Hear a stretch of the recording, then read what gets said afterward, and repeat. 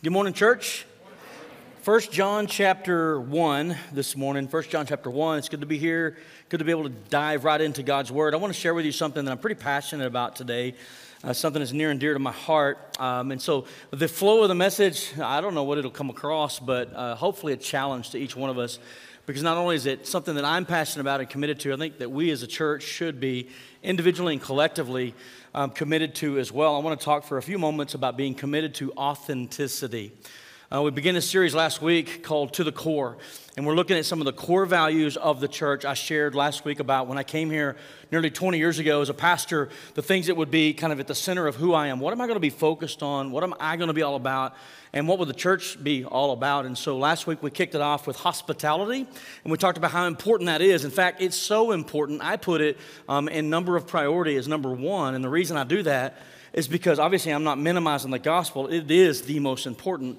But if we don't get hospitality right in our lives individually and in the church, we miss the opportunity for them to hear the gospel. It doesn't matter how great the gospel is, the preaching of the gospel. It doesn't matter how great the music is, all the programs that we have to offer. If we don't get hospitality right, then we miss an opportunity to bring friends through the doors and make them feel welcome and ready to receive what God might have for them. And so that was last week. And today, committed to authenticity. So I want to quickly jump into one of a few passages that we'll read today, but 1 John chapter 1, I'm going to read it, and I know we just prayed, but I'm going to pray again, and then we'll just take off. So 1 John chapter 1, verse 8 says, if we claim that we have no sin, or if we claim that we have no shortcomings, if we claim we have no failures, if we claim that we don't ever mess up from time to time, if we claim we have no sin, we are only fooling ourselves and not living in the light. But if we confess our sins to Him, He is faithful and just to forgive us our sins and to cleanse us from all wickedness. If we claim that we have not sinned, we are calling God a liar and showing that His word has no place in our hearts. Father, we thank You for this day. Again, as has already been asked, that You would open our eyes to Your truth. Father, I thank You that You're a safe place for us to go, where we can confess our sins to You, agree and admit to those sins, and it's a safe place where we find healing, forgiveness, cleansing. And Lord, as we jump into the topic of authenticity today, I pray that You would just help us to sense the need in our own personal lives and in the church as well. And obviously, we want to honor You in everything that we do and say. And we humbly ask it in Jesus' name. Amen. So I was raised in church like many of you. I was in church in the morning and the night and the midweek and anything else that was going on. I was in the choir, I was in the youth, and if it had anything to do with church, I was there. My grandpa, in fact, owned the building, physical building, where we met for church, and I had no excuses because he had the key, and we could be there anytime we wanted to be there. Any event, you're going to be there. I lived 2 blocks from that church. There was no excuses on getting there. Hop on your bike, get to church, right? So I was raised in church. There's one thing I remember about being raised in church, and that was this idea that I was supposed to be on my best behavior when I go to church. Mom and Dad, say amen. You know what I'm talking about. You have a fight with the kids on the way to church, and then you get them before they walk in. You better not embarrass me in front of the pastor, right? You better not make a fool of yourself. You better be on your best behavior. So we learned at an early age how to be on our best behavior at church. How are we doing? So as a kid growing up in church, you didn't get up and walk out, you just wanted to walk out. No offense to those who do that today. I mean, I'm cool with it. But as a kid, if you got up, the pastor's like, where are you going? Right? If you're talking on the back row, the pastor might say, what are you kids talking about back there? Or he might say, hey, you boys, if you knew your name, he'd call you out. Hey, Shane, you and your friend need to quit talking back there. If that happened, it was over for me when I got home. Because I embarrassed Mama at church today, right? So we learned at an early age to be on our best behavior at church. You're a good little boy. It doesn't matter Monday through Saturday, but at church, you're on your best behavior. Now, add that to this idea that we are Christians, right? We read the Word of God. I grew up in a pretty charismatic background, so we talked about faith a lot, big faith. If you have faith the size of a mustard seed, you can do anything, man. You can just say, God, I have faith, and it's going to happen. And so this idea that we are people of faith, we walk by faith, right? We trust God. And those two things together, what they produce, what they create, I think, is this image and this perception of other people in our lives and the way we see ourselves. And so we got this perception that we put out there. We're good people who got big faith. The problem is we live in a world that's broken. And there are things that challenge us in our faith every day, right? You're not feeling well, or something's going wrong at work, or there's something that's really got you worried, and this perception that you're a big person of faith or you're a good person, and somebody says, hey, how's things going? And you're like, man, I'm really struggling. I'm struggling in my faith today. And then usually the response was, well, you just need to trust God more. It just means you're not trusting God enough. And so what happens is, because you're worried about what people may think, and they're going to judge me, I'm supposed to be this person of faith, and I don't always walk strong in my faith, and I don't want people to tell me or to perceive that I'm a man of little faith, then I'm just going to deny it, right? I'm just going to go through the motions. How are you doing today? I'm doing great. I'm too blessed to be stressed. I'm the head and I'm not the tail. I'm victorious in Jesus' name. And we just say things like that, right? You're a good person. You got this big faith. The problem is, this image, we actually like it. I like for people to think that I'm a good man, right? You see that in church. Oh, they must have the perfect marriage. You should have seen the argument they had on the way to church. I told you how my wife and I remedied that years ago. We don't take the same vehicle to church every Sunday. But, they have the perfect marriage, or, hey, it must be the perfect father, or I bet they've got all of their ducks in a row. No, you don't.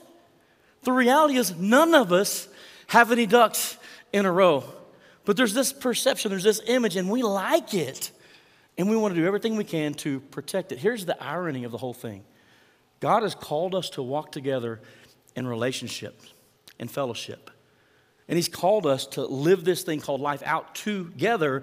In doing that, we need each other, right? And so here's the thing. There are other people that are not here today. Today, there are many people across the globe that are going to walk into church maybe for the first time. Maybe they've gone through something very difficult this week, and they're just needing hope. They're just needing a place of refuge where they can go and maybe identify with other people who are going through some of the same things. They come to the church, and they perceive that we got it all figured out, right? And they're not brave enough to say, hey, I'm struggling today because apparently you guys all got it figured out. I'm the only one. Has anyone ever felt like you're the only one that struggles with something? Oh, please understand. I've heard that so many times. And it's refreshing to them when you say, hey, listen, I want you to know you're not the only one. There are many people that struggle with the same thing. So here's what we do. And we're really good at it, by the way. We put on the mask. You like my mask? Oh, I love my mask. Because what we do, right? I notice the smile. Because I may be having a bad day, but I'm going to church and it's like, bless Jesus, everything's great. I'm happy and I'm, joy to the Lord, and all this stuff. And so we put the smile on because that's what people expect, right? I'm on my good behavior. See my halo, right? I'm just a holy child of God, right?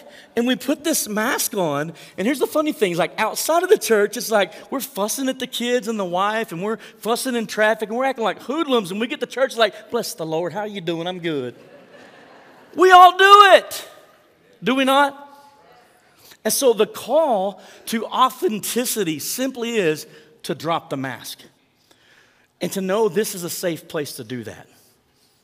When I surrendered to be a pastor here almost 20 years ago, I remember thinking, what's a pastor supposed to look like and act like?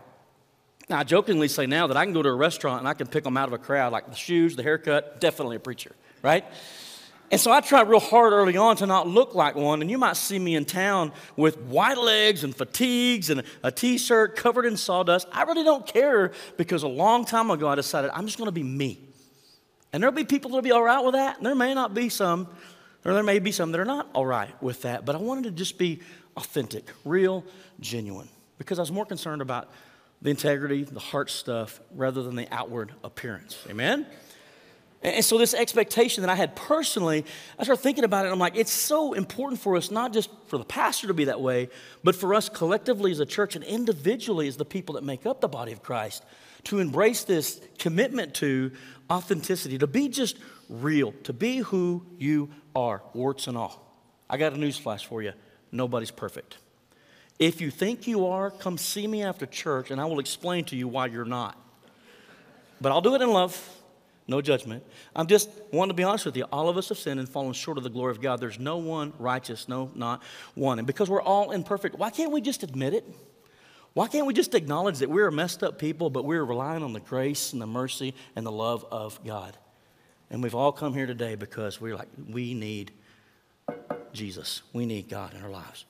So there's this great risk to authenticity where we're saying, man, I'm afraid if I admit that I've got a weakness that I'm going to be judged. I'm afraid that if I admit that I'm weak in my faith that somebody's going to use it against me. I'm afraid if I open up that deepest, darkest, struggle that I've got that somebody's going to blast it on Facebook or use it against me. And so that risk causes us to just pick up the mask every time we come around God's people. We're like, it's just too risky. I can't risk it. So boom, put the mask on. And as I said a moment ago, the irony of that is there are people all across the world that are craving it. And so why is it a big deal? Well, there have been studies over the years, but one of the studies, and I remember hearing this several years back, showed that people, especially the younger generation, are leaving the church at record rates. So we're blessed in this church. God's been growing it. We've seen growth throughout the years, but across the globe, there are a lot of churches that are just dwindling in numbers, and a lot of it's the young people. They're no longer going to church. And when they were asked or they were polled, why are you not going to church anymore? And they would give all these excuses or reasons. But when they probed a little further, they said, okay, what's the behind the reason why? Why? Most of them would admit that they believe that Christians and church is not genuine. It's not authentic. It's not real. They perceive a bunch of fake people. And you might hear something like this: I don't go to church because it's filled with hypocrites. And I'll say, so is Walmart. They're not wrong. If we say that we believe in God and we hold ourselves to a certain standard and we don't live like that, by definition, we are hypocrites. But God has chosen the church to be the agent on the earth for which He's going to bring change through in the lives of people. And I'm passionate about us as a church doing it His way. Here's the reason. One of the reasons, because Jesus, in His day, addressed a church. Now, it doesn't use the word authenticity, but you see it in there, and He addresses the people that would have been the leadership of the church of His day, talking about the Pharisees, the Sadducees, the teachers of religious law. And here's what Jesus said about them.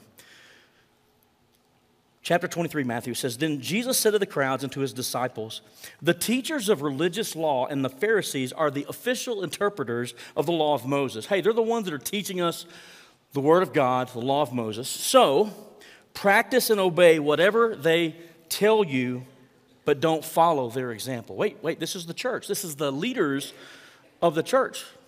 Listen to what they're telling you, but don't do what they're doing. Don't follow their example. He says, for they don't practice what they teach. They crush people with unbearable religious demands and never lift a finger to ease the burden. Everything they do is for show. This is hypocrisy. He's like, everything that they do is for hypocrisy. This whole chapter, it's an interesting read, but he talks about them closing the door of the kingdom of heaven in people's faces, and they won't go in themselves, and they won't let others go in either. And then in verse 25, he says, what sorrow awaits you, teachers of religious law and Pharisees, hypocrites. The word hypocrite, I might mind you, is the mask, is to put on the mask, to play the part, and that's what they're doing. And so Jesus is saying, you teachers of the law and Pharisees, you hypocrites, for you are so careful to clean the outside of the cup and dish. Why? Because the outside is what everybody sees. That you're careful to clean the outside, but inside you are filthy, full of greed and self-indulgence. You blind Pharisees, first wash the inside of the cup and the dish, and then the outside will become clean too. What sorrow awaits you, teachers of religious law, and you Pharisees, hypocrites! For you are like whitewashed tombs, beautiful on the outside, but filled on the inside with dead people's bodies and all sorts of impurity. Outwardly, you look like righteous people, but inwardly, your hearts are filled with hypocrisy and lawlessness. Ouch. This is Jesus speaking to the church of His day, and I think you could deduct from that conversation there that He doesn't like playing the game. He doesn't like hypocrisy or putting on a show. Jesus lived a life of authenticity. Apostle Paul, many of them were just pretty much straight shooters, and he's calling us also to a life of authenticity. So what is it? Simply means not false or copied. It means genuine or real. Just be real. Be who you are, warts and all. It doesn't mean we celebrate or we're like arrogant, like, yeah, I'll do. It just means that, hey, look, I'm a broken individual like you are, and I'm just genuine. What you see is what you're going to get. When you see me as a pastor out in the community, what you see is what you get. The same guy out there as you see in here. And that's what you want, right? As a church, it's just authenticity. And so my hope is that we as a church and individually, we will see the need for authenticity, that we will learn how to practice it and we'll find the courage to finally drop the mask. Because there's a lot at stake in our lives as well as in the lives of other people. There's a great need for it. So why do we need authenticity? I already mentioned there's a world.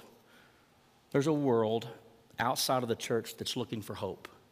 There's a world of people in this community that are hurting. They're walking through seasons of life that are unbearable to them, and they think, I'm going to get up and I'm going to go to church because I hear that, God is the one that heals us, and God is the one that leads us and bails us out, if you will. And so I'm going to go check the church out. And imagine when they walk through the doors of a church and they don't find genuine, real people to deal with, but they just see a bunch of people that are obviously broken too, who are putting on the mask, playing the games. And they walk in and they walk out without having received hope, without, maybe not even wanting to come back, because here's what they're thinking. Look, am I the only one that feels this way? I went to church today, and it's perceived that everybody in that church has got it figured out, but I don't. And so I'll just keep looking for that perfect church where I can find the answers. Church, we need authenticity. We need genuine believers in the church, in our country, in our city today. Amen? So we need it because we're called to live life together. In fact, in the New Testament, there are 29 verses that talk about one another. Love one another. Bear with one another. Bear one another's burdens, right? Be patient with one another. Show grace to one another. I mean, there's just all these one another verses where we're called together to walk in love with one another. This law of love that Christ said, a new command that I give to you, love one another as I have loved you. And you can't show that kind of love without being real with people. And so the need, I believe, is great and even greater today than ever before. I believe it's probably one of the most important commitments as a church that we can make individually and collectively as just being real. Here's another news flash for you. God already knows, so the mask doesn't work with him. Amen? And I'll tell you what, the generations that are around us today, they're a lot smarter than they used to be, and they can see through this too. And that's why they say, I don't need church. So the need is greater, I believe, today than it's ever been before. So how do we walk in this authenticity? How do we just be real and be genuine? Realizing there's a vulnerability to it, there's a risk that people are going to take some of the things that we say and they may use them against us. How do we walk in authenticity? So I'm going to give you 3 characteristics. We could probably add more to this, but this is just 3 quickly this morning that I want us to just think on for a moment. Number 1, our lives should be gospel-centered, not me-centered. What that means is when it comes to my life, I'm more concerned about what you see in God, or what you see through me, and that is God in me, working through me. I don't want you just to see Shane.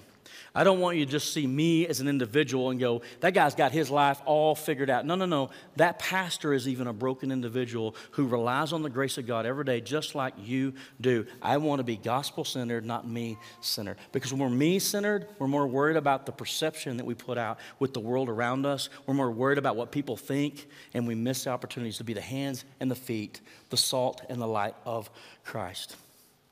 Right? So if we want to be real and we want to be authentic, we need to learn how to be Christ-centered, gospel-centered, and less me-centered. Paul puts it this way in 1 Corinthians. He says, when I came to you, brothers, I did not come with eloquence or superior wisdom as I proclaimed to you the testimony about God. For I resolved to know nothing while I was with you except Jesus Christ and him crucified. That's the gospel, because that's all I wanted to know.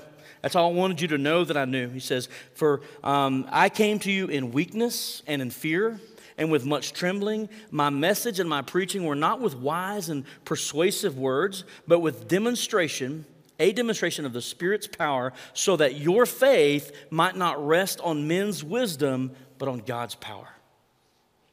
If we want to be authentic people, we need to take the focus off of us and put it on him.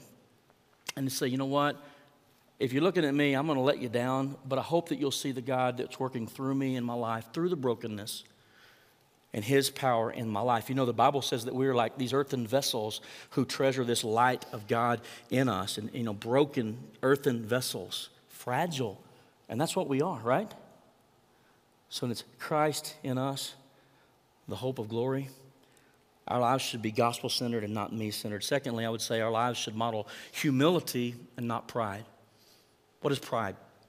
Pride is thinking of yourself more than probably you should, thinking that you're all that when you're not. Humility is to be able to say, hey, you know what? I recognize that I'm not the best person in my workplace. I'm not the best pastor in town. I'm not the best preacher of the word. I'm not the best husband. I'm not the best father. Whatever you want to use, go on, right? It's like humility is like, you know what? I've got my share of mistakes, and I'm struggling just like everybody else, and I don't want to put myself up on a pedestal because the Bible says pride comes before a fall. And man, I don't want to fall, right? So to walk in humility doesn't mean self-hate, like I can't stand myself and I'm a terrible person, but it just simply means having a right estimation of who you are. And when you look at yourself from the gospel of Christ, you're like, man, there's no way I measure up to how awesome God is. That should have a humbling effect on each one of us, right? Where we say, hey, I'm not him. And then I look at my life and I'm like, you know what? But I don't want to perceive myself or others to perceive me as better than them, because there before the grace of God go I. All the problems that we see in our world, we could also stumble into those. So have a model of humility and not pride. Paul again in Romans 12:3 says, because of the privilege and authority God has given me, I give each of you this warning. Don't think you are better than you really are. Don't think you're better than you really are. Be honest in your evaluation of yourselves, measuring yourselves by the faith that God has given us. So if we want to be authentic, genuine followers of Christ, we have to be gospel-centered, not me-centered, and we have to embrace humility and not pride. Do we have this image that we try to protect to our coworkers and our family and even our church that we're better than it really is? See, pride says, I can't show you my faults, my failures, because I got to protect this image. One of my best friends, he's moved on to Dallas now, but he and I shared some really good talks over the years, and he's got this phrase. He said, Shane, I love you because you know my big ugly and you love me anyways. And what he's meaning by that is like, you know the sins that I struggle with, the temptations that I struggle with, and I've been able to share those with you, and you still love me. That's powerful. And I would say the same thing of him. It's like he knows my big ugly, and he still loves me. There's liberty in those types of relationships, and I think God's calling us to those types of relationships. Amen? So we should model humility and not pride. And lastly, I'd say our lives must be sincere. And the word sincere just simply means this: genuine, without hypocrisy. So if hypocrisy is to put on the mask, then sincerity means to drop the mask, right? If we're tempted to hold on to this image and tempted to wear the mask and to put on a front when God already knows the real us and people see through the mask, just being sincere with people is just saying, hey, listen, I want to drop the mask with you. And I realize that this is scary because you're worried about what they'll perceive of you, and maybe they're going to leave the church. I struggle with that early on. And so I've shared things from the pulpit over the years that I've had other people say, hey, be careful what you share from the pulpit. I mean, I get it, but I will tell you this, more times than I can count over 20 years, I've had people come up that were either non-churched or disenfranchised with church that said, you know why I come to this church? Is because you're real. It's because you don't preach at me, but you teach me. I like that, and I'll take that as a win. But it's not just for me. It's for each one of us to be able to say, you know what? I want to be real. I just want to be, what you see is what you get. Genuine. We're still growing, right, in our faith. It's not an excuse to say, hey, I'm just a turd and that's it. Get over it, enjoy me. No, it means, hey, I am, but I'm growing in my faith and I want to be the guy that God wants me to be. And so being able to drop the mask, to be genuine, to be sincere with one another. He says your love for one another should be sincere, like genuine, real. And I would go on to say we can't truly love people the way we're commanded to love them without this genuine authenticity, the sincerity. So I want to challenge you to remove the mask. And I know it's vulnerable because, as I said, there's a big risk by doing that, but I want you to know it's liberating as well. Here's what I'm not saying. I'm not saying that I want you to stand up in front of the church or on the stage and go, hey, my name is Shane and this is what I struggle with. I mean, that's not what I'm asking for, because I think that would be reckless and maybe even a little dangerous. But what I am advocating for is God puts certain people in our groups. He puts certain people in the smaller, groups in our life, like the friend circles. And there are those that you're like, man, this is just a friend. They would be here for me. Whatever I go through, I call them in the middle of the night. These are the type of people that are for me and not against me. They're on my building crew, not my wrecking crew. You know what I'm saying? And it's with these people that I want to be able to get to the point where I can say, hey, listen, man, you may not know this about me, but I struggle with, boom. And the beauty of it is whenever that person recognizes their own faults and failures and their own need for authenticity, they'll say, you know what? I'll be honest with you, I struggle with that too. You see what happens? Now you take one person that feels like they're the only one that's experiencing something wrong or walking through a difficult situation, and now they found somebody else that's been there, done that. And it gives the opportunity for somebody that's been there, done that to say, hey, I walked through that as well, and let me tell you what God did and how he brought me through it. That's healing. That's hope, right?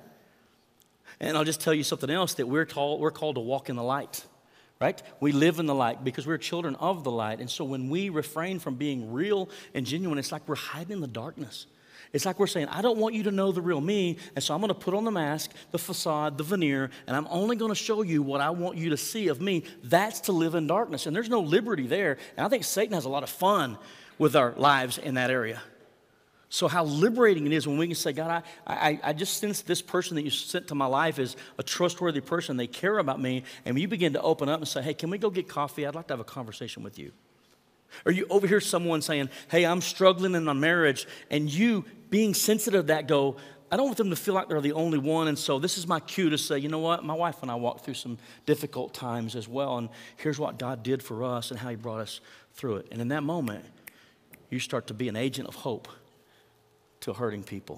Do you see how it works?